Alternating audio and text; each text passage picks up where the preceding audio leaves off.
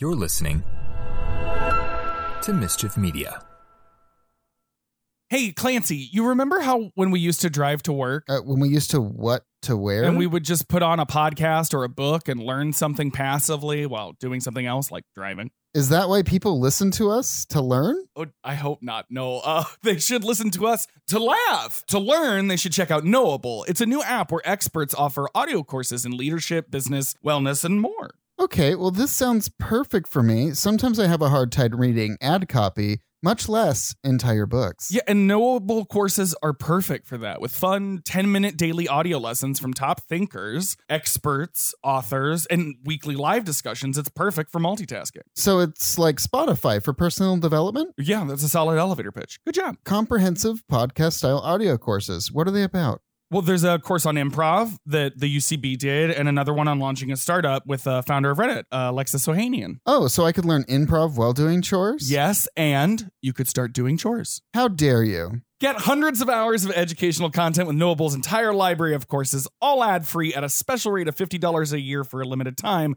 But guess what? You can get an extra 20% off for being one of our listeners. Just download the Knowable app and use code NONPLUS for 20% off your subscription and tap into the knowledge of 200 experts at the top of their field ad-free. Again, just download the Knowable app and use code NONPLUS for 20% off your first subscription. I'll think to that. And one for Mahler. I thought we weren't doing new stuff. I thought we weren't doing things that we've seen before. Well, but the point is that it's like new this week, and so I got to be an opportunistic whore about it. And like, also, it's not just on Disney Plus. So if you want to watch it on another platform, you can and still enjoy our content. Clancy, I'm trying to be business savvy. I guess we're doing it for the SEO. I guess we're doing it for the SEO. Isn't that enough? That is for me. Okay.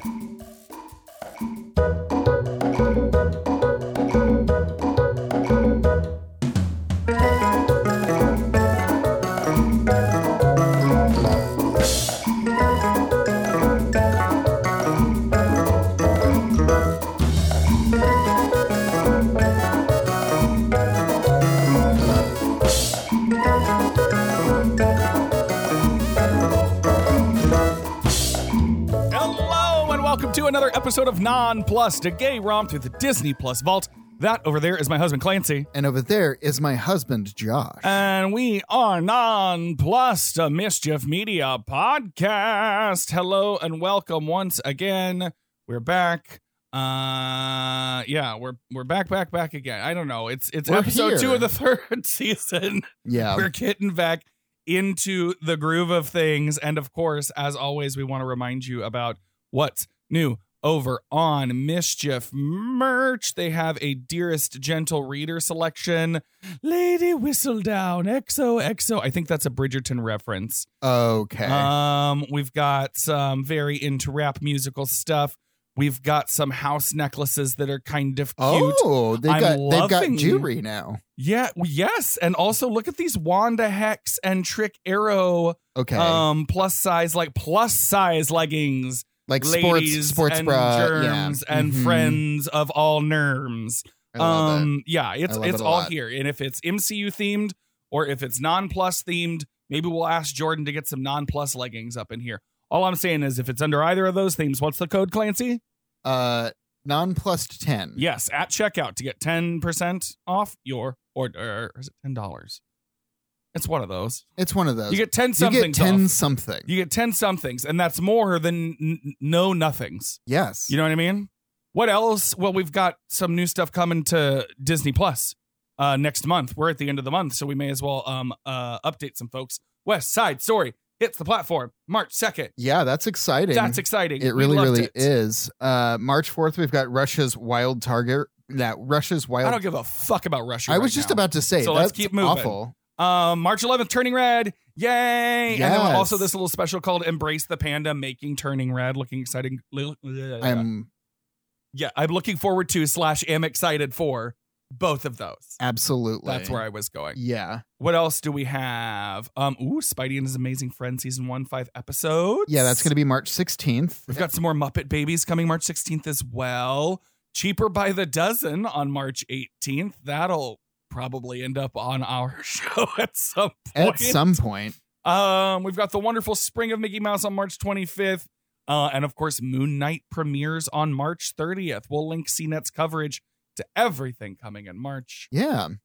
Really excited for that Moon Knight. I'm itching for more Marvel content. We keep getting... Absolutely. We got like the big game spot for Doctor Strange that revealed a lot. And apparently there's another... I'll go ahead and link it to any of you big Marvel heads in the show notes. But there's another spot that is not available online yet, but that was also...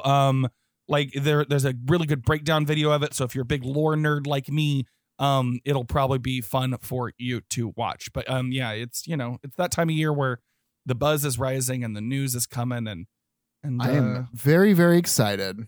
Yeah, same. But we've got to get to it. We always do our research on Wikipedia, IMDb, Rotten Tomatoes, and Box Office Mojo. This week for the SEO of it all, what are we doing, Clancy? We're doing Free Guy. Free Guy, which was released last year, August 13th, 2021, with a generous runtime of an hour and 55 minutes. Yeah. It was directed by Sean Levy. He did the Night of the Museum series and Stranger Things. Yep. Screenplay is by Matt Lieberman, who did the recent animated Addams Family, and the Christmas Chronicles, which are the Netflix. Yeah. What's that? The Netflix Santa movies with what's his name? Kurt Russell? No. Kurt Russell. Is it Kurt Russell? It is Kurt Russell. Yeah. You're right. And then also Zach Penn did the screenplay too. He worked on Incredible Hulk, which was the Edward Norton, the MCU Hulk, and he's also worked on X2 and X-Men: The Last Stand. Yeah, and then it explains why some of the references are in this film are dated. Exactly. And then for the music, we've got Christoph Beck. He did the music for Paperman. The short Paperman, yes. Yeah, which is super cool. For the cast, we've got Ryan Reynolds as Guy/Blue Shirt Guy, the NPC who gains self-awareness. Jodie Comer plays Millie, or the Molotov Girl. She's the player/game dev looking for the original game's source code. Yep. Joe Keery as Keys, an employee of game developer Tsunami and Millie's former colleague. He's the cutie from Stranger Things. Yes, and he is a cutie. He's such a cutie. Those locks. We got Lil Ray Howery as Buddy, another NPC, the security guard at the bank, and Guy's best friend. The most delightful character. Such a delight. Utkarsh Ambedkar as Mouser, Keys' co-worker. He is a cutie. And when they did the reboot of The Electric Company, his educational show, he did a lot of rapping on it. Oh, that's rad. Yes. We have Taika Waititi. You might have heard of him before. He played Antoine, the CEO of Tsunami. Yep. Matty Carter-Apple as Keith, a player, and Channing Tatum as Revengeman Buttons, his avatar. All I have to say is Channing Tatum in this movie is such a delight. He's absolutely. A cameo. I've got a whole list of cameos later. But any movie that has Channing Tatum in it, just... Any movie that has Channing Tatum where he's allowed to be a goofball. Those are the best Channing Tatum When movies. has he not been allowed to be a goofball? There's somewhere he has to be serious. Oh, I'm the big beef. Fair. It's not all 21 Jump Street. No, but I loved him in Magic Mike. Sure, but you know what this isn't, Clancy? It's not a Channing Tatum movie. It's not a Channing Tatum movie. So we're not going to jump into a Channing Tatum side tangent. That said, he's the first person we see. Is he? Yes, because he's the guy that comes down at the beginning of the film. Oh, yeah. So, it's still not It's not Channing Tatum's movie, but it should be. It's not what we're here for. It's not what we're here for. Any thoughts before we get started? We saw this in theaters. Yes, we're breaking our own rules again for the SEO of it all. Yeah.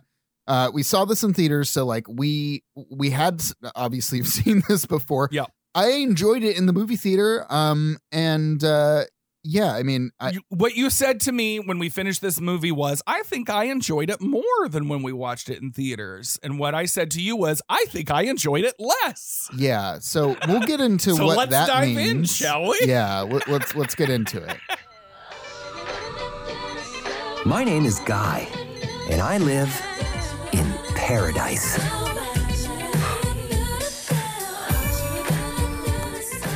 Good morning, Goldie. I've lived here in Free City my whole life. I've got a best friend, I've got a goldfish, and I work at the bank. What more could a guy want? Sunday should be warm and sunny, just a scattering of drive-by. Guy is a non-player character in Free City, an MMORPG developed by Tsunami Studio, who is perhaps understandably unaware that the world he lives in is a video game. He reveres the sunglasses people as heroes who can do anything they want, while he works as a bank teller alongside his best friend and security guard, Buddy. In the real world, Millie Rusk is a software developer playing Free City as Molotov Girl, trying to find evidence that source code she wrote, along with her friend Keys, was stolen by Tsunami head developer Antoine Hovachelik. She catches Guy's attention by singing the NPC's favorite song, Fantasy by Mariah Carey, and he begins to deviate from his programming. Taking a pair of sunglasses from a player robbing the bank, Guy sees Free City through a unique version of the player's interface and tries to catch up with Millie. So, again, we get Channing Tatum right at the beginning of this. Now, I will say the visual effects in this movie are very much sort of video game. But that's the point, yeah. The effects are big, but they definitely look more like a really fancy cutscene. Yeah. But it still has that like sort of realism to it. It helps sell the verisimilitude of this situation. There's some things that I'm okay with about the idea and concept of the developing AI within the game. I have very few problems with things that happen within the game other than as a predominantly PvP game, which means player versus player. Sure. It's where you attack other people for those of you who are non-gamers. My point is as a concept, Free City seems fine. Anyway, even as we are going big here, I'm getting Lego movie vibes from this, right? Like in terms of their world building and their setup. Mm-hmm. In the theater, even I was like, am I bought in yet? I needed more from them and more of a differentiation from them. That said, I do enjoy what is effectively a meta commentary on video game violence. Yes. Seeming benign or not a problem. To a degree, the NPCs are kind of representing a general populace ennui to video game violence that I myself am perhaps a degree guilty of, but also as a consumer who spends his own money that he earns on video games, I tend to personally not spend money on video games where this kind of violence is the main gameplay aspect. I'm not casting a judgment on it, but like I don't play GTA. It's not my thing. And if this is PvP GTA, no thanks. Like that's literally not for me. I'll probably watch someone play Fortnite. Similar, like it's too frenetic. I sweat when I play Overwatch. Like I can't. This isn't a game that I can handle. He definitely does. Yeah, I think that this game is not something that I agree I would play. Listeners, whether or not you know it, I have worked inside of this industry and to a degree still do, and I've got thoughts and feelings. And I know some of you listening have worked at some of the same places I do, and you liked this movie, and I'm gonna ruin it for you, and I don't give a shit. I mean, the marketing for Free City 2 is about one of the only accurate things about the gaming industry in the film. Because it's very interface and coming soon, Free City 2.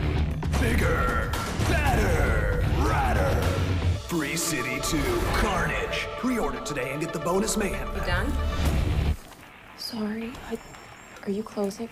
Yes. We usually don't put the chairs on the tables. One small coffee over 4 hours, girl. You really like that game, huh? My 12-year-old nephew is addicted. Seems like everyone's obsessed with it. Free City? No, I have a lawsuit against the publisher, and the evidence that I need is in the games. And I had my codes. I wish we weren't closing so I could hear more about this. That honestly, again, sort of adds a little bit of that, like, okay, this buys me in. They did it their happens research. in industry when what was the one that Fortnite knocked over? PUBG. That's it. When PUBG hit, everybody was like, "Oh no, what's going to be the PUBG killer?" And then the answer was Fortnite. But both are still going strong and both have their own audiences, and it's a whole other discussion. My point is, one thing that this film does really well early on is when Guy does start to deviate from his programming as it is. His loop, yep. Really early on, they capture the sense of fear and urgency of stepping outside of what's expected of you. Guy starts to wonder, like, well, what if I didn't get this specific coffee? And everybody in the room is like, something's different. What? I'd like to try a cappuccino. Please. But you get a medium coffee, cream, 2 sugars. That's what you get. That's what everyone gets. Every day, always. Well, hey, Somebody's about to get shot. Sir Johnny, I just thought I'd try something different today, you know? Whatever, right?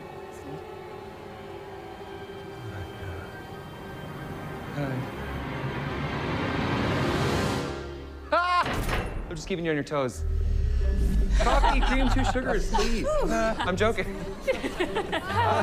Hey, this feels like growing up in the South. Yeah. Yay. No, it's absolutely. This is like trying to walk into Walgreens to buy condoms as a 16-year-old gay Exactly. kid.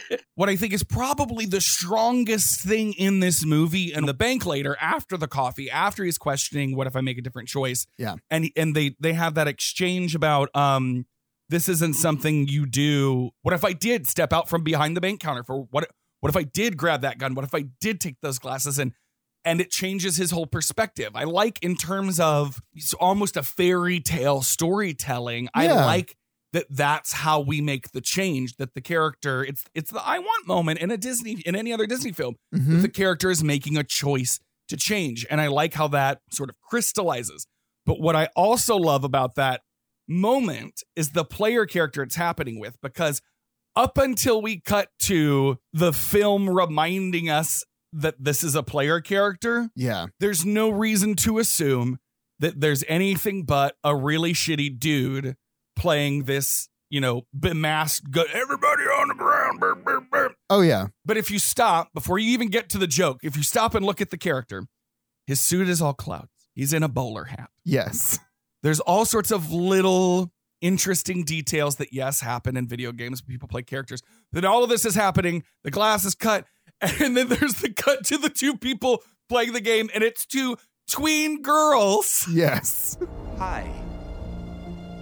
I'm gonna need your sunglasses. Ooh.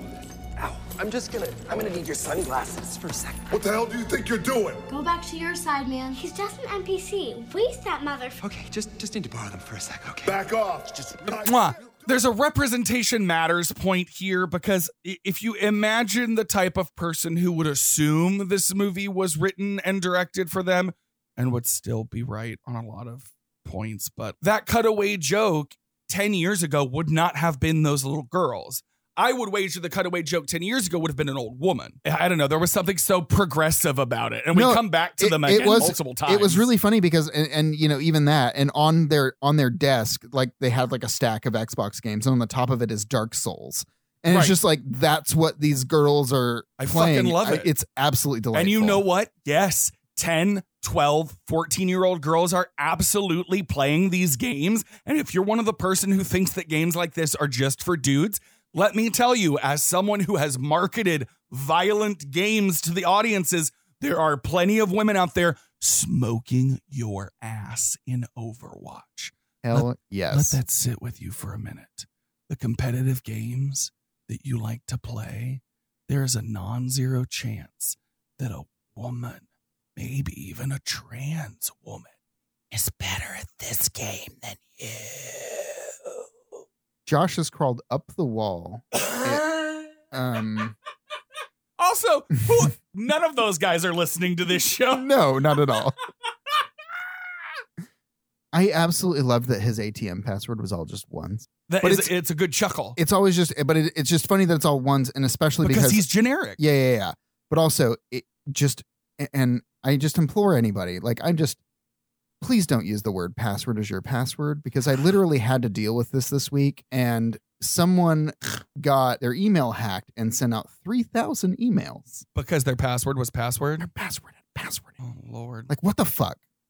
The moral of the story is, it's great when movie characters have cheeky passwords, but look, this is not an ad. We use 1Password. It's great. Look into it. Please. Moving on. Millie's friend Keys, a fellow developer working at Tsunami, and his coworker Mouser believe Guy is a hacker and unsuccessfully try to ban him from the game. Guy follows Molotov Girl to the stash, which holds evidence of her source code, where she advises him to level up after their failed break-in. Taking her advice, he speed levels via non-violent quests, becoming a worldwide sensation known as Blue Shirt Guy. Leveled up, he rescues a captured Molotov Girl and attempts to kiss her, confusing Millie as that shouldn't be possible. Keys reveals Blue Shirt Guy is an NPC, but his self-awareness, romantic interest, and impact on other NPCs came from artificial intelligence code containing Millie's personal preferences, which Keys programmed into life itself, the original game they developed. Keys agrees to help Millie retrieve their code before Free City is wiped from Tsunami servers to make way for the sequel, Free City 2. When Millie explains the whole situation to Guy, he understandably has an existential crisis. Let's just get into the technobabble portion. Because it's really, and again, this is a problem that Hackers has. This is a problem that all of these movies that have computers in them have, and it is trying to... They're going for the 4-quadrant audience and trying to make the reality of the situation sound as understandable to literally the least common denominator in the audience. Yes. There is no God mode. That's not a thing that exists truly in games in the way that they showed what it is. So my experience is that it's an account level thing. Like your account is sort of like flagged as being able to do certain things, and you have a completely different build of the game in which to open a console and enter commands. Absolutely. Now, does this mean that you are rebuilding a building and like shuffling all of its things on around? A live server? No. Absolutely not. All you're doing is flying around. Like the most that you'd be doing is clipping through everything. And honestly, I feel like that would have been better. Yeah, because spoiler alert, as someone on that side of the video game world, you really can't just move. You just move through anything. It's that you're not bound by the physics of the world that you've created, I think is the point that you're trying to make. Yeah, no, you didn't have to build a Fortnite ladder out of a building. You literally could have just flown through the building. And you could have gone to the top and done whatever. Shit, if you've played the newer Spider-Man game on PlayStation, sometimes this accidentally happens when you're web swinging. Exactly. You're just stuck in a building with no floors and can't get out. That was the other thing. There wasn't anything in this game that really was like buggy, which was kind of funny. They kept saying there was. But you didn't see that. You didn't see like the person just walking into the wall, a car just suddenly popping out of nowhere, or things popping in and out of view. Like that happens even in fucking Horizon Forbidden West. In cutscenes, like things are popping in, and that is a AAA shipped game. We're in a world of games where this is all sort of like possible, and we are on the edge of an AI revolution where this is all sort of possible. So the things that bring me out of this fucking movie are all of the things they do about the video game stuff. This is not what video game studios look like.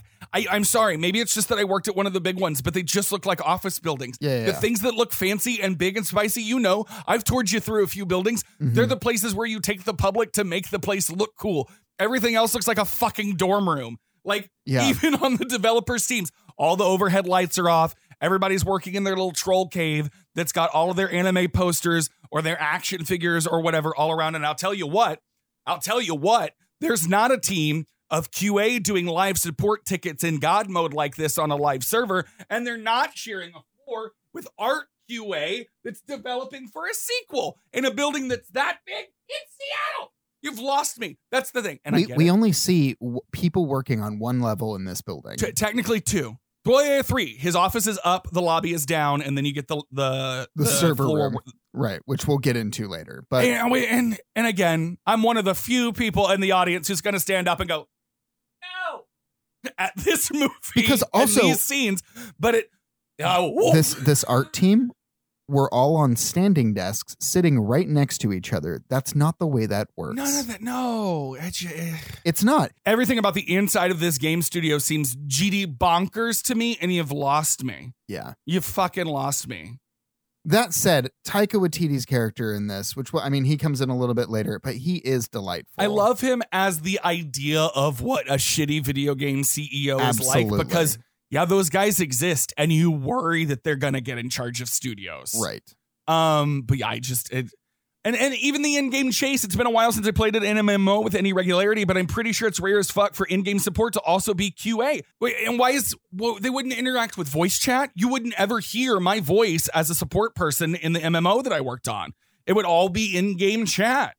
Someone, be it the director, the writers, or the producer said, I don't know, folks our age who haven't played video games might not get XYZ. I feel like it was probably trust your audience. For sure. Yeah. How refreshing is it that we've heard an F word on Disney Plus? Kind of nice, right? Like there are so many. There's shit is said a ton, and I love it. A couple times they say piss too. Yeah, but I feel like that's not new for the platform. There's a few PG-13 films here. There is, but nothing that really has an F word really in it. No, and they don't even use it aggressively because he's saying good morning to his fish. Good morning, Goldie. Good morning, Goldie. Good fucking morning, Goldie. I have 3 words for you. Blue shirt guy. BSG is leveling up and at a record pace by playing the hero. It's got people all over the world asking, just who is this guy? I don't know who this guy is, but he's outskilling all these players. And here he is taking out a beef of it, a level 102 from Clan Ragnarok. This is bullshit. You know, it's Ryan Reynolds, so obviously it's Right. got a bit of, color to it. But like at the same time, it was like it was nice and it didn't feel forced. To Ryan Reynolds' credit, it sounds like Guy rather than Deadpool. Yeah. Even though he's kind of doing the same thing, Ryan Reynolds, as gorgeous as he is, he's a solid character actor. No, he can pivot a little bit, I think. he can play the sort of aloof Michael Scott-esque, like, he's got jokes and things like that, but yet he's not completely Goofy and clueless. Yeah. Mm-hmm. But also, like, when you consider his career and how he broke big in Two Guys, a Girl, and a Pizza Place. Yeah. Sitcoms all about pulling funny faces and being able to for make sure. incredible, ridiculous moments land. And yeah, he pulls it. Honestly, if it were anyone else in the role of Guy in this film, it might have fallen apart, which in and of itself is kind of sad because I think that Millie should be a bigger character here. And ultimately, she is kind of like Lego Movie, who is actually the most skilled one. And it just happens to be the idiot who's just saving the day. Yeah. I know there's tropes here that I feel like the film is trying to fight against actively, but even in doing so, because it's all a bunch of white men trying to fight against those tropes, it still hits a bit of a barrier. But it's progress. And I'm being pedantic. That's why you come to this show, to hear me get mad about stupid shit. Except maybe it's not so stupid when we're talking about representation and about how different perspectives from white men who are not. Anyway, my point is, this is why you're all here, isn't it? Isn't it? Yes. Okay, one of the other things I will say that they got right about sort of this world is the sort of flashback interview about life itself happens. Yes. But I still have criticisms, despite the fact that, bless her heart, Terry Schwartz is an IGN producer. Yeah. They made her ask about a relationship between 2 game developers, and I can promise you that's the first time Terry has ever done that in her professional career. They don't do That's that. what film reporters do. That is not what game reporters do. I've got to ask. There is a lot of chemistry between the two of you. Has this evolved into more than... No way, no. No. It's strictly platonic, like best friends. Friendship. And now your game is going to be released by Tsunami, one of the biggest publishers in the world. It's crazy. It is, yeah. Also, that interview would not happen on a show floor, because what you don't hear, because they understandably don't pipe in that sound because it would be awful, is thousands of people around you engaging in the convention that they're, even if it's an indie game convention, you've got a separate room. There's a little booth. Maybe you've got a TV screen with a logo. Maybe you have a pull-up banner. That was literally my life for 6 years at a certain video game company. And again, you're losing me. But at least the tone of the interview and how they wrote it, how they wrote the 2 developers, that at least felt accurate. I feel like I've worked with those developers before. Please tell me you'll stop me if it sounds like I'm jerking off about being in video games too much. No, I absolutely feel like I'm not. No, I absolutely would, and I would. There are points where, like, when it comes to film production things, that I go off on those same tangents, and you're very permissible. Thank you. Coming back to it, like in that interview where he's talking about, oh yeah, I see code, I see things in ones and zeros. He's like, no, you don't. That's not how coding works. Code, yeah. Here we go. It's not just zeros and ones, it's hidden messages. I like to think of myself actually as not a code writer, but an author. I just use zeros and ones instead of words because words will let you down, but zeros and ones, never. Zeros and ones are as cool as shit. He's not kidding. I'm not. No. You don't code in binary. Okay, yeah, fair. Okay, so the dialogue, but again, that's another thing where they're trying Technobabble. It's Technobabble for the lowest common denominator. That's not how you code a game. No. But even as Guy starts to level up, they'd never call it a portal gun and use those colors in the real game because Valve would come after them. Yeah. They use all this other game terminology, but don't call his approach like a peace run. He's farming. Yeah. He's farming, but he's also farming player characters. Right. Which in and of itself, and that's why, of course, they get all these real world streamers. You got your Pokimane, you got your Ninja, whatever, who come in and help lend legitimacy to a lot of this. But with all of this PvP element to the game, it would also be kind of weird that this NPC is helping some players, going after others, helping other. It's just, Well, and I guess that's kind of the thing. Like, there are people that do pacifist runs through World of Warcraft where they don't kill anybody and they do that sort of thing. But he's like, I'm not going to be violent. But then he is violent to the player characters. He is, but he never kills them, right? He's just disarming them and taking their guns away. And taking their HUD, which, again, as a player, I'd be like, what the fuck is this glitchy-ass game? And then you would start getting more customer complaints. I just don't know that it would become this worldwide phenomenon. But here's the other thing, though. Keyes and Mouser are tipped off about Blue Shirt Guy and show up immediately where he is and try to take him out. What happened during that montage of him going through levels 1 through 100? Did they not think that's why I'm saying also do something if about you've it? played video games like this progression does not make sense. Why wouldn't somebody have just deleted the NPC and rebuilt it or whatever? Like, it's... You know what? They could do that with mine in World of Warcraft. If you still play and you're on the Horde side, I'm pretty sure Hermf, the topless goblin wearing bunny ears, is still sitting in Orgrimmar under a palm tree staring into a lake. And when you click on him, he says, the bunny ears? What? It's fashion. He's there. And you know what? He could go like that. Exactly. Like, it doesn't make any sense. Absolutely nonsense. It's booby trapped with spawn points. That's not what... Right. A spawn point's a spawn point.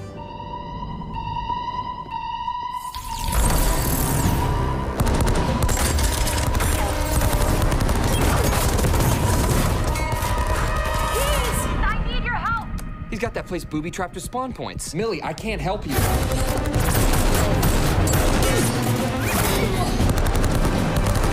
But also, this is a player's, like we learn later, this is a player's stash. So how has a player been able to booby trap? Implement NPCs into its layer? That's a little weird. There's a lot of extra layers to whatever the fuck this game is that makes me think that there's no way this game could actually exist. But that said, because the underlying portion is that all of these NPCs are actually AI generated, that maybe that's a feature that they have in the game. Then this human person is creating new life to only instantly be murdered. Is that any more ethical? No, it's not. Okay. Absolutely not. No. But that's what the that's existential where I'm question getting at. that this movie eventually begs is a big one when you think about it. For that reason. How much did Razer pay to have their blade featured in that toilet stall? Oh my God. Just him. And for those who don't know, the Razer Blade is the laptop that Keyes is using. It's got the 3 snake logo. At the time of its release, that was a brand new, I think, or new-ish product. It's also entirely possible that production went to everybody and said, all right, this is how much money we have. What can you give us? Because I've been on the other side of that, where that show Looking on Showtime asked, because they did a video game convention episode and they wanted some of our stuff, and I was just, they asked around BlizzCon. I was like, I don't have time for this shit. There's so much product placement in this that it's wild. Yep. Like, all of the monitors are these crazy gaming monitors that there's a bunch of nonsense. There's a lot that they want you to just accept in this film, and I am not the audience member to do that. Yeah. See, you and I are thinking about this way too we went into this going, all right, let's just have fun with this and just rip it. We did the opposite. We took our brains into this movie both times we watched it, and we probably shouldn't have. Yeah, we probably should. We should have just sat back and said, look at Ryan Reynolds. Look at him. But I do want to unpack Guy's attraction to Molotov Girl, the character. Sure. Stay with me for a minute, because this is where I started to go a little off the rails. Guy is presumably made up of code inspired by Millie the person. Mm-hmm. He orders her coffee order. He likes the same song that she likes, and that's the trigger that makes him pay attention to her as the player character. So as a character, Guy is made up of Millie-isms. Mm-hmm. Guy is attracted to Millie. Guy, thus, is an AI of narcissism. Okay, this is too weird. Vintage Mariah, bubblegum ice cream, and no swings. This is too weird. The same thing, too. I thought the same thing. When I was younger, I was obsessed with swings. Growing up in my family, it was... You don't want to hear this. No. Oh, I want to hear everything.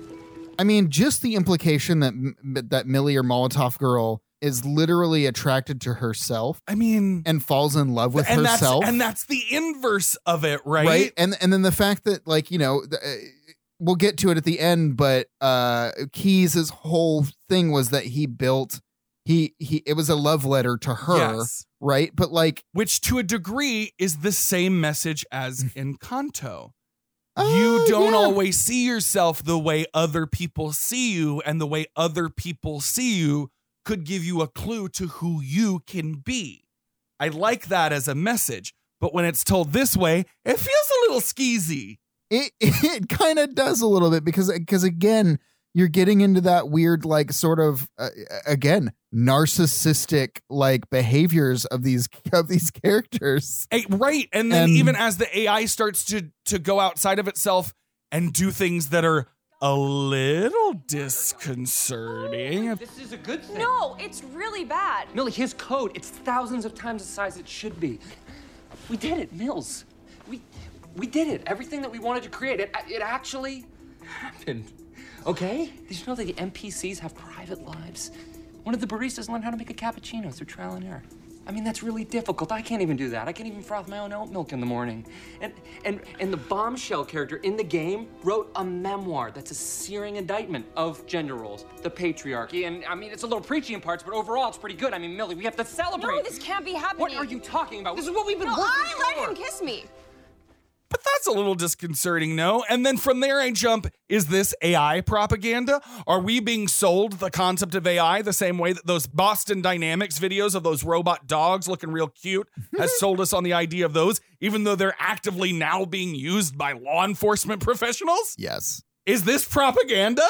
I mean, probably. Am I scratching too deep? That's well, but also, like, you know, why can't I ever just enjoy a movie? there's no server that exists now that could possibly do that. Especially not a physical one, which no, we'll get to. Which again takes me out of it a little bit because it's like, it's not really what AI is. AI in and of itself right now is just machine learning. It has a data set that is trained against something. And then when you show it a external piece of information, it can then try to categorize that thing and extrapolate from it. Exactly.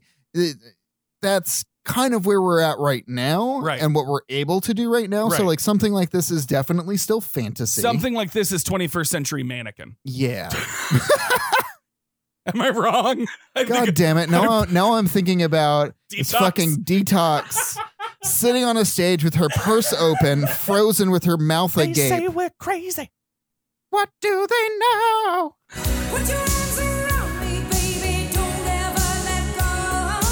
Let's talk about Antoine. Taika is playing what everyone thinks young asshole video game CEOs act like, and he's doing it perfectly. That said, I want his whole first intro outfit. It's like with a that coat? hoodie with like the weird kind of maritime, almost pea coat lapels, but also it's got a denim trench coat thing happening. Yes. I literally want I want that to be able to go outside and enjoy It's got the kind cold of like weather. what was his name that Mo Hart was playing in Snatch Game? Billy Porter. Like, it's got a bit it's of a Billy Porter it's vibe, like it's like a skater punk Billy Porter vibe for sure, and I love it. Mm-hmm. But yes, he's just absolutely ridiculous. And his point about sequels and stuff. The whole first game doesn't go away when you make a sequel. It kind of sometimes does. World of Warcraft kind of does that. No, it doesn't. Aren't they changes well, I guess some of the expansions. world, but it doesn't overwrite everything. You know what I mean? You know what it is? It's Call of Duty. But still, the other Call of Duties exist. They That's do, my but point. nobody plays them. That doesn't matter, Clancy. The thing that we're being told in this film is that Free City 2 is literally going to devour Free City 1 and overwrite all of the code. Oh, you're absolutely and Free right. City 2 or Free City 1 won't exist. And that's the thing, and why he eventually gets sued or whatever, because it's such a failure. Yeah. Because he's effectively lied to consumers, potentially investors, about what the game is. Yada, yada, yada. We'll get there. Yeah. My point is, his analogy for sequels is fucking phenomenal. It is. Because it's this whole KFC Albuquerque turkey nonsense. IPs and sequels. That is the thing that people want. Let me ask you a question. Okay. You love Kentucky Fried Chicken, right? No. If you love Kentucky Fried Chicken, and I made Kentucky Fried Chicken, and I know that you love Kentucky Fried Chicken, why would I make another restaurant called, I don't know, Albuquerque Boiled Turkey? Okay? Makes no sense, homie. No sense. What am I going to give you? A sequel, Kentucky Fried Chicken. Part 2. Yum. Drop the deuce on him. And what's funny to me about this is, I wonder how many times Taika accidentally said kiwi for chicken, because that's the tagline for KFC in New Zealand. I lived there for 6 months in college, and I saw a TV commercial that went, KFC, kiwi for chicken. And I asked out loud to my New Zealand roommates in the room, wait a minute. Do y'all serve kiwi birds at KFC? Oh, that's delightful. But I do want to kind of touch on this just a little bit too. Fortnite is very much a game as a service, right? It's evolving. They're doing these seasons. Yeah. And as it evolves, they have literally flipped their entire map over and the entire game changes. Right. Yes, but it is still the same game. Your player character is still the same. Right. The progress you've made is still the same. Which I feel like it might have been better if that's what was happening, but I get why they did it. They needed stakes. They needed a clock. Yeah. They needed something like that. But again, that it kind of takes me out from it because they wouldn't have done that. Free City 1 would still be around. Yes. All right, shall we move on? We shall. Okay. Buddy helps Guy realize the impact he's had on his fellow NPCs means there must be more to their reality, and with Buddy's security guard connections, they enter the stash again and discover that the player who owns it is a fan of Guy and willing to give them the evidence they seek. With Guy's continued popularity threatening the launch of Free City 2, Antoine orders a reboot to wipe Guy's memories. Molotov Girl restores his sentience by kissing him, and he recalls the only remaining part of life itself and proof of Millie's source code. Antoine has Mouser try to kill the in-game characters, but his attempts are subverted by a live streaming Keys.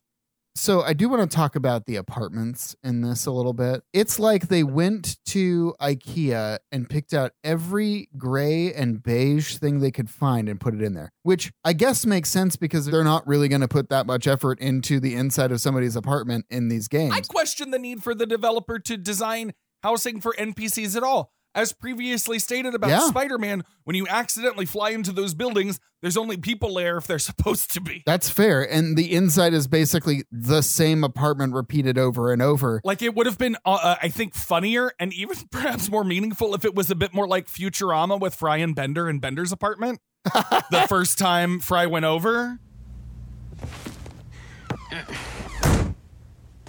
Let's see, where to start. Okay, this is the TV area. That over there is the breakfast nook. And over here is where you'll be living, which is great, because till now it's just been wasted space. It's kind of cramped in here. I don't even have room to hang my clothes. Look, pal, you've only got one set of clothes, and you're not taking them off while I'm here. Or even in like Wreck-It Ralph where they're in the surge protector, like some sort of other like off mode. I don't know. It seems ambitious that developers would have gone, you know what? All of these NPCs, we need to go ahead and build them domiciles. It's fine, just use the same individual doodad assets to furnish them, but they all definitely need their own houses. But like the fact that he had a goldfish. If we're to believe that Guy's view is as accurate a representation as it can be of the 3D modeling that out-of-game people experience, a lot of code went into just that fish, and you're just... For sure. You're losing me. You're losing me on it. I will say that Buddy's speech is at least the big philosophical answer to what if this is all a simulation? Like people say, what if we're living in a simulation? Buddy's speech is the answer to that. It doesn't matter. But if you're not real, doesn't that mean that nothing you do matters? What does that mean? Look, brother, I am sitting here with my best friend trying to help him get through a tough time, right? And even if I'm not real, this moment is. Right here, right now. This moment is real. I mean, what's more real than a person trying to help someone they love? Now, if that's not real, I don't know what is. The interpersonal, interhuman connections. Right. The things that you have a mutual agreement with with the person in the room, that's real. This podcast, regardless of whether or not anything happens with this, after you and I send this out into the ether, you and I are having a real moment right now. Yeah, for sure. I think that even extends to, I really like that Guy's expression of reality in AI extends to that one woman who literally is just an accessory for a player. And he's like, you know what? men are trash. Maybe you like ladies. And she's like, maybe I do. You could do so much better than that guy. You could be with, like, a good guy. Or maybe I'd have to be with any guy. Right, exactly. Most of them are awful. They really are. Terrible. Yeah, do whatever you want to do. And just the idea. And then she goes off and writes a whole like manifesto. And I'm instantly thinking about like if I'm playing The Sims, which again is another like this has already been done. Yeah. And has been done since I was in high school. Just a Sim suddenly deciding to become a lesbian novelist. Like I'm pretty sure that happens in the current version of The Sims if you just sit back and watch them go. You know what I mean? Yeah. But to your point, screen saving, screen capping, whatever, the video evidence, what game saves video clips within the game such that they are accessible by other users? Doesn't happen. They're localized. It doesn't. I mean, I guess it makes sense that they would be in his stash. I'm nitpicking. Like his stash is his own thing. But the other thing that gets me this entire Millie should be screen recording her computer the entire fucking time she's in this. Because truly, if she all evidence. Right. Because if all she has is a recording of it and she says, oh, look, there's my game in this game. That's evidence. And you save it and it's timestamped and then like it can be corroborated by the other. Yeah, like it's right. It's just we're scratching too hard. But this movie was for less critical audiences than us. Also, 48 hours before a sequel launch doesn't look like this. This is too calm. No. Far too calm. 48 hours before a sequel. Not at all. And also the mom don't touch my special sock. Of course, we've got a masturbation joke in here. Oh, yeah. That whole. So Channing Tatum's player, played by Maddie Carter-Ropel, who's from like Stranger Things and Series of Unfortunate Events. Tim and Eric's Bedtime Stories. He did some comedy Bang Bang. Yeah. He's got this dry, deadpan goofery.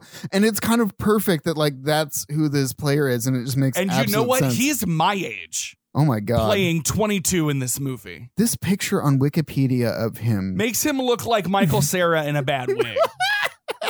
But my point is this guy could be me if I had kept trying to act. Whatever. I'm not going to go down that road.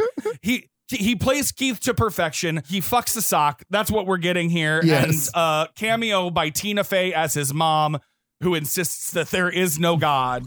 But no, I can't say that. It's not like a... It's all right. I'll say it myself. All right, you know what time it is? No. It's crime. Mom! Mom! Are you serious with the vacuum right now? You really have to do that here?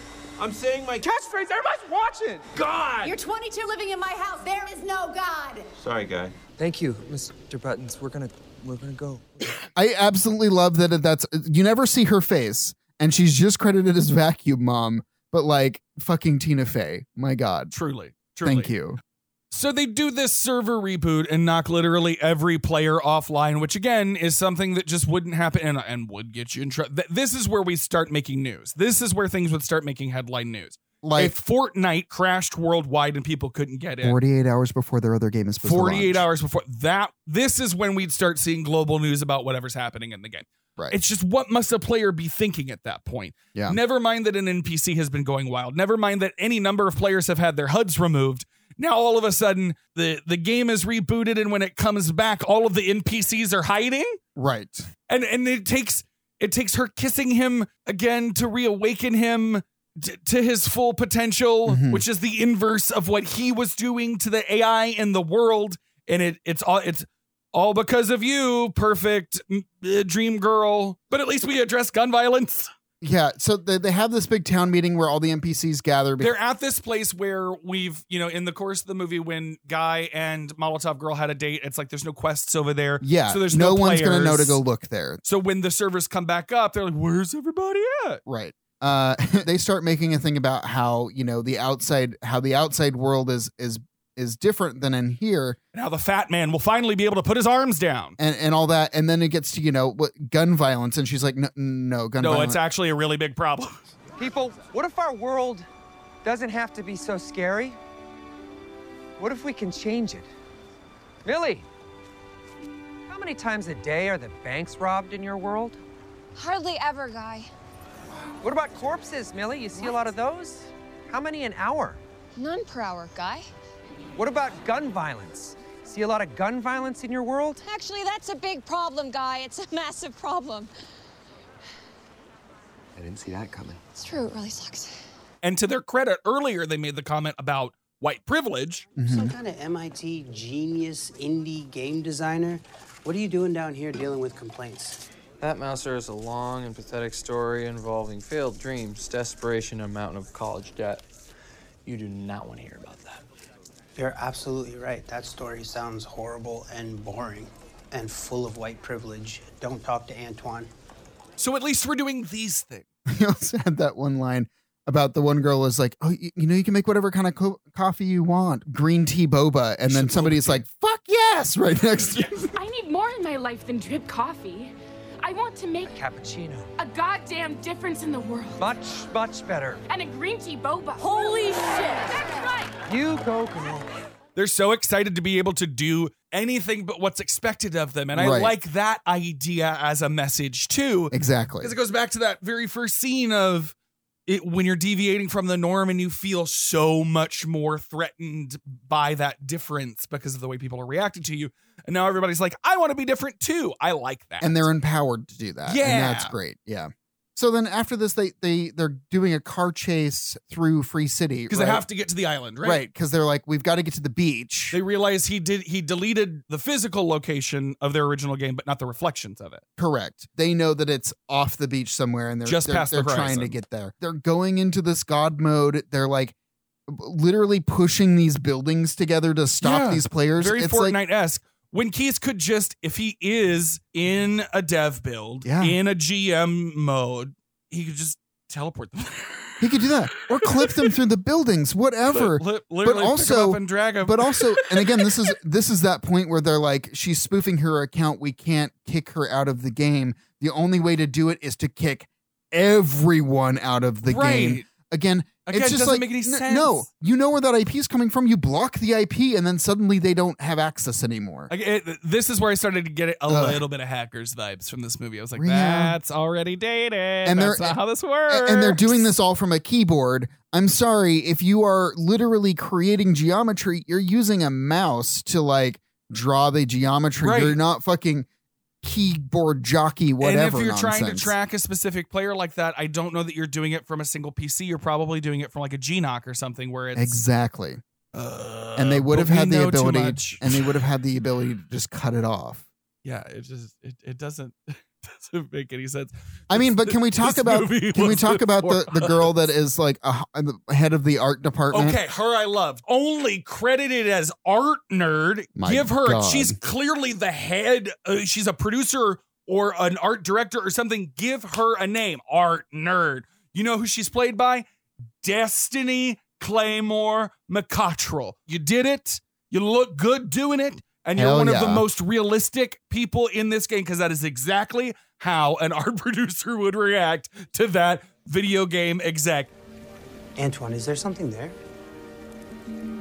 Screw it. Art nerds. Time for dude. We're still working on him. I worked on him myself. He's perfect. Drop in dude now. Just do it. He's got like half a brain. He's barely written, but sure. Start the upload. Thank you, Destiny, for bringing some reality to this film. Yeah, absolutely. She's the real hero.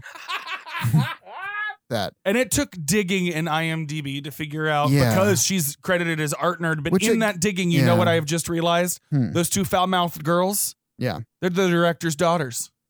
I actually thought, who would let their little girl say motherfucker? Of course it's the director. That's absolutely delightful. All right, shall we close this out?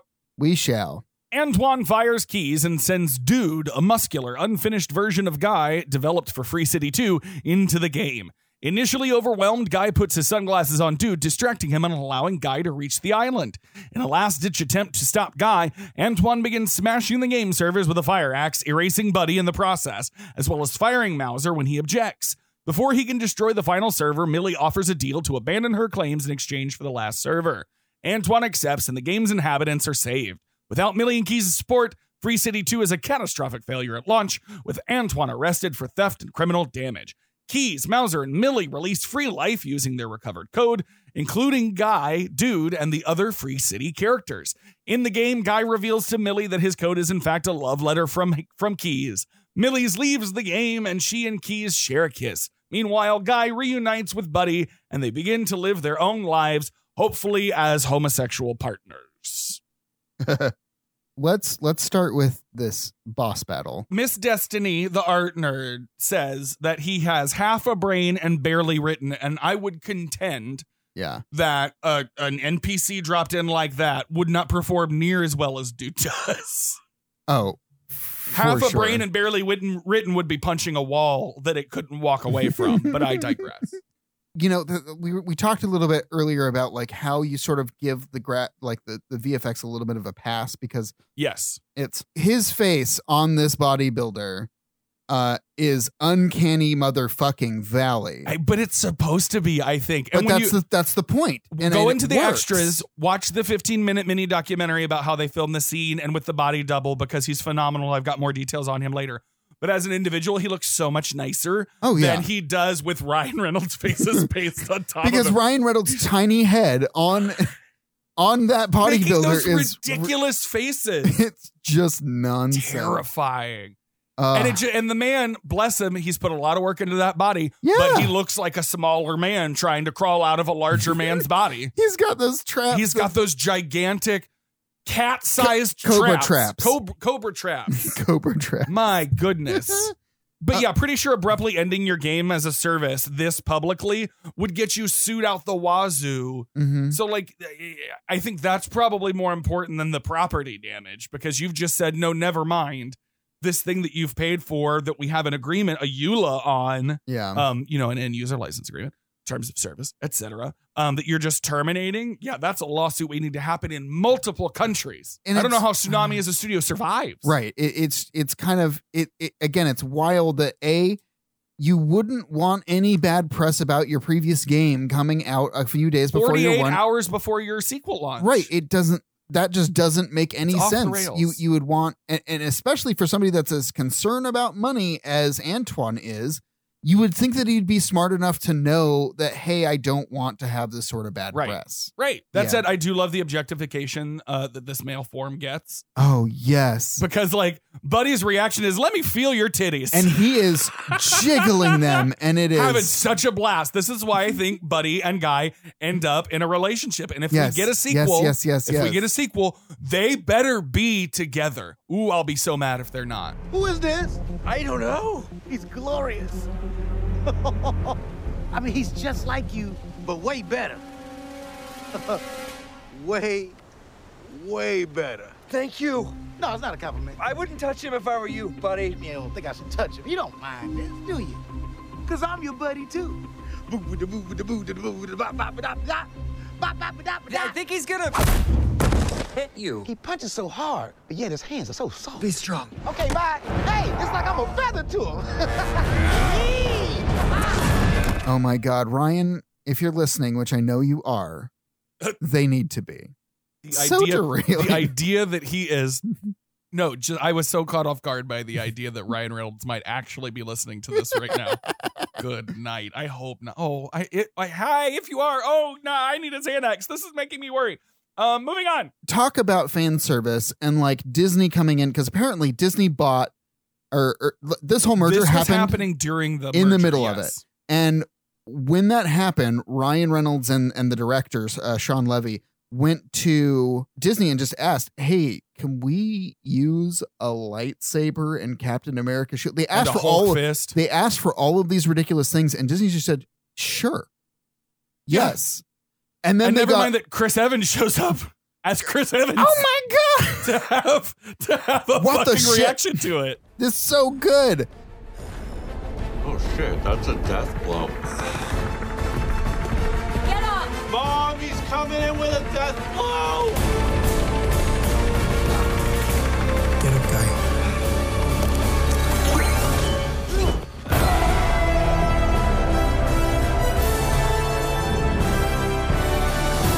What the shit? My God, I just, and again, this is like when I remember being in the movie theater and fucking exclaiming, this was such a fun moment. The extreme nitpickiness of my approach to this film is tempered by moments like this. Exactly. It sort of melts a little bit of that away and you're like, this is absolutely fun. And it's a fun movie. The usage of streamers to legitimize what's happening throughout, who can reasonably live in a fiction. These aren't people who are actors. It's hard sometimes for content creators and for people that you want to bring in to make your fake world real. And sometimes it adds some legitimacy. It does. Sometimes it's hard for those folks to match the level of what's going on around. Correct. They did a great job with this choice of streamers, but I could care less about Ninja, and that's all I'll say about it. But Pokimane was Precious, delightful. adorable. I love her so much. But again, we had 5 dude streamers, 5 like high profile dude streamers, and just Pokimane, when we know that there are other streamers who identify as women who are just as big as some of these other fellows who probably could have benefited even more from the exposure. A fucking drag queen. We could have had that. Whatever. We could have had Deer. I love Deer. Never mind. Yeah. Anyway. But we talked about Detox earlier. She's started to stream. Yes. Anyway. You know, they're building this bridge, and then Antoine decides that the only way to stop this is by going to smashing the servers, which now. Break this down for us, Clancy. I've got 3 points. First point. No game studio is going to be serving their entire worldwide audience from one data center. That's not the way this works, especially with an MMORPG that requires the latency as low as they need it to be for real-time voice chat to be happening. It can't all be happening in this one small server space. And even at the time that this game was developed outside of multiple data centers, a good portion of this would have been cloud-based. Exactly. It would have been in a data center in the fucking desert somewhere where there's just a fat internet connection that is going in and out, and it's not reliant on the building that they work in. You also wouldn't be running the servers in that sense, like where they were parted out like that. You have no idea where all that data is being stored. These servers are serving different purposes. That took me out, and it just if you really understand how servers are built, generally the stuff that's actually doing anything other than the hard drives are usually located in the back. Well, and why are all of the employees watching what's happening in the stream as the world gets deleted? Surely they would also have some understanding that their boss is downstairs crashing the servers. But also, why are security still listening to him when he's destroying prod? But also, backups, offsite backups. All of this shit would be backed up. Everything, every single piece of data is backed up somewhere else. So the fact that all of their eggs are in that one like what happens if there's a fire in the building? Honestly, their game is gone. That should have been the coup. He should have smashed the final server, and then she just should have been like, "Oh, I got the backup already," and then middle finger, and then walk out as the cops arrest him. That would have been a better ending to this IMO. I'm honestly pretty sure that security, like I said, would have been stopping the guy who's destroying servers. If it were a private company, that might have been a different thing, but they had investors. I mean, maybe, but yeah, investors aboard something. Right. Bonkers. My point is, we get life itself. They create this game. Mm-hmm. I think it's Mouser who says, amazing. Who'd have thought that so many people would just want to watch video game characters instead of shoot at them? Oh, yeah, we did. Yeah. You know, you're pretty cute when you brag. You're literally describing The Sims. People are just watching AI interact. Yes, that's what But you're The also Sims is. It's been doing it for 20 years. You're describing Twitch. You're describing all of these platforms where it's people that don't really want to play the game but want to watch a video game. And like watching entertaining people be entertaining playing video games. It's not a novel concept anymore. I'm knocking on the door of 40. You know what I mean? Yeah. Like it's not. I don't. And I like to think that this game has a sort of like romanticism of what video games should be, and or even what AI should be. I will say, at least it's entertaining to watch. Like it's got good visuals. Ryan Reynolds is great. I've clearly missed the point, but right there at the end, they basically both admitted to writing dudes. Yeah, they say it. Love it here. Matter of fact, a couple days ago, I rode a centaur. Now, it might sound weird. I took a piggyback ride on a half dude and a half horse. Whatever a centaur is, I did it. I rode a dude too. Friendly gesture. So friendly. Come on, bring it in. Are we gonna hug? I'm coming for you. No, you're not. I'm coming for you. Yes, I am. You come here. I'm coming to you. I'm reeling you in. I'm reeling you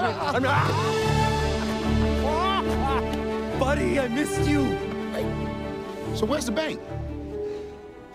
There is no bank. So what do we do? Whatever we want. And then they walk, Buddy and Guy walk off into the sunset together. Yeah. So are they going to go ride each other? I hope Do so. we get this in the sequel? Please, I hope please, so. please. Thank you. All right. Well, let's talk about the budget and stuff like that with this. So this was made for 100 to 125 million. Yeah, it's always a question. Yeah, it made 331 million, which is pretty Worldwide. great for during the pandemic. Not too shabby. Made its money back. Critics are at 80% on Rotten Tomatoes right now. Matthew Monagle from the Austin Chronicle said that this is no Ernest Cline novel. Our emotional connection to the world and its characters goes far beyond the level of pop culture references. Sure. Yeah. The pop culture references help.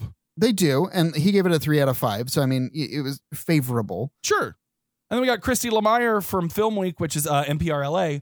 This is really derivative, but I had a good time and laughed a lot more than I thought I would. If you are a fan of Ryan Reynolds, you get a lot of him here. It's riddled with Ryan Reynolds. It's chock full of Ryan Reynolds, which is great. Audiences gave it A 94%. a 94 to the critics 80%.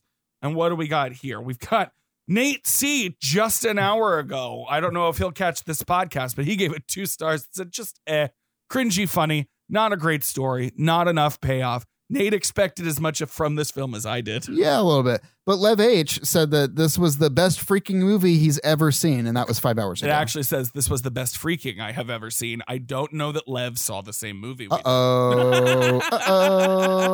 But yeah, it seems like audiences enjoyed it. It made money. It's got some award situations on People's Choice. It won Comedy Movie of 2021. It also, Ryan Reynolds was nominated for both the Male Movie Star and the Comedy Movie Star.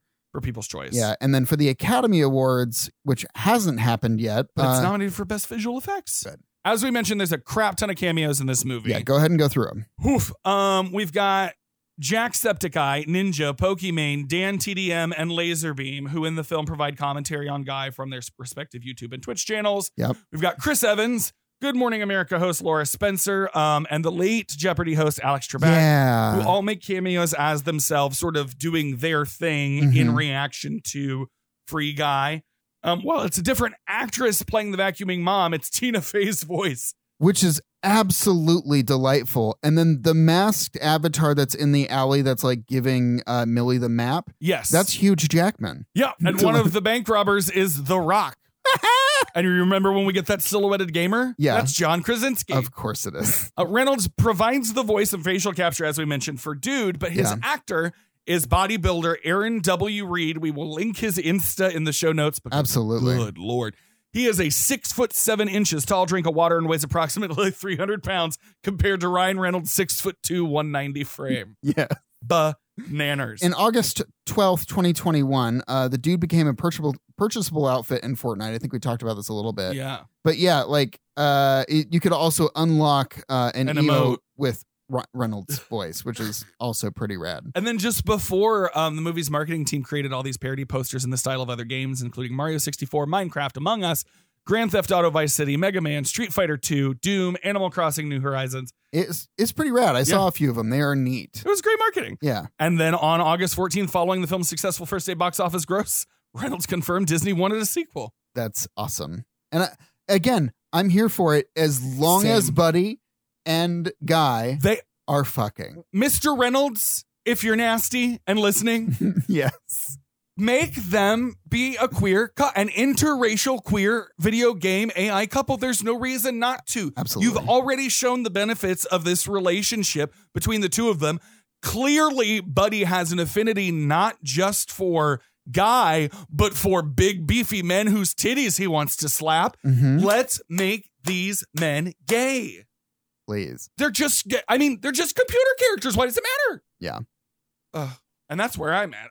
In the notes, it says final thoughts banter. I think we've covered it.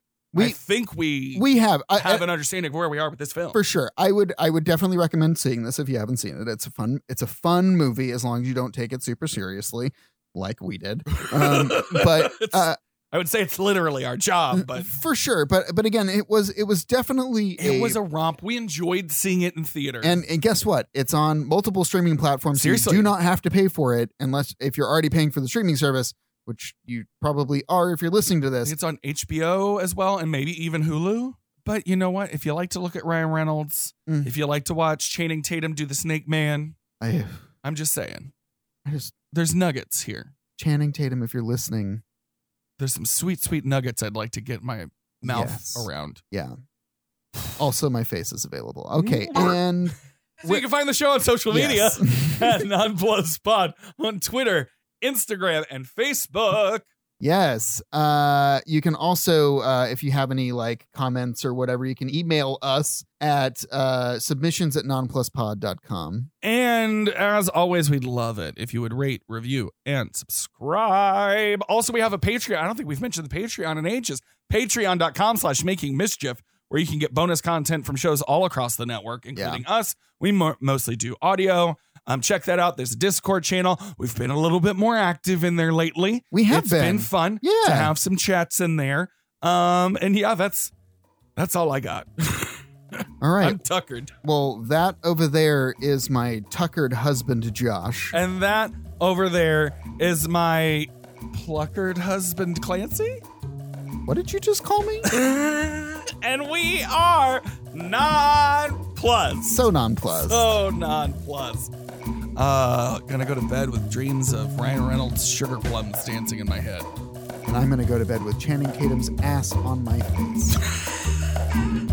I don't know how many more times I need to say this. Bye.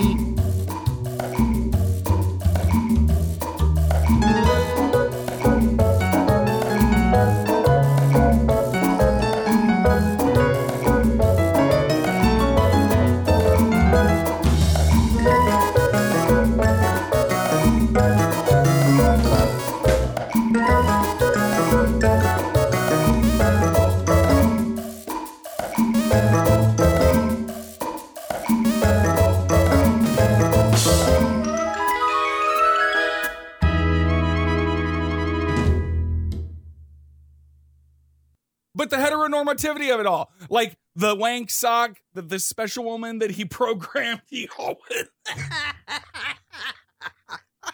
And now I'm laughing that I can't control my cough.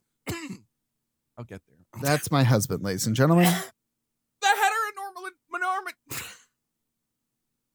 The heteronormativity of, I'm just going to skip it because I can't say heteronormativity without. No, it's heteronormativity. When I'm not trying to make my point, I can say the word. But when I'm trying to make the point as scripted, I can't say the word. Remember, get an extra 20% off your $50 subscription to Knowable with code NONPLUSED and enjoy hundreds of hours of educational content ad-free. Just download the Knowable app and use the code NONPLUSED for 20% off your subscription. Again, download the Knowable app and use code NONPLUSED when subscribing for 20% off. Knowable. Comprehensive podcast-style audio courses for the curious mind. And for cutie patooties like you. Oh.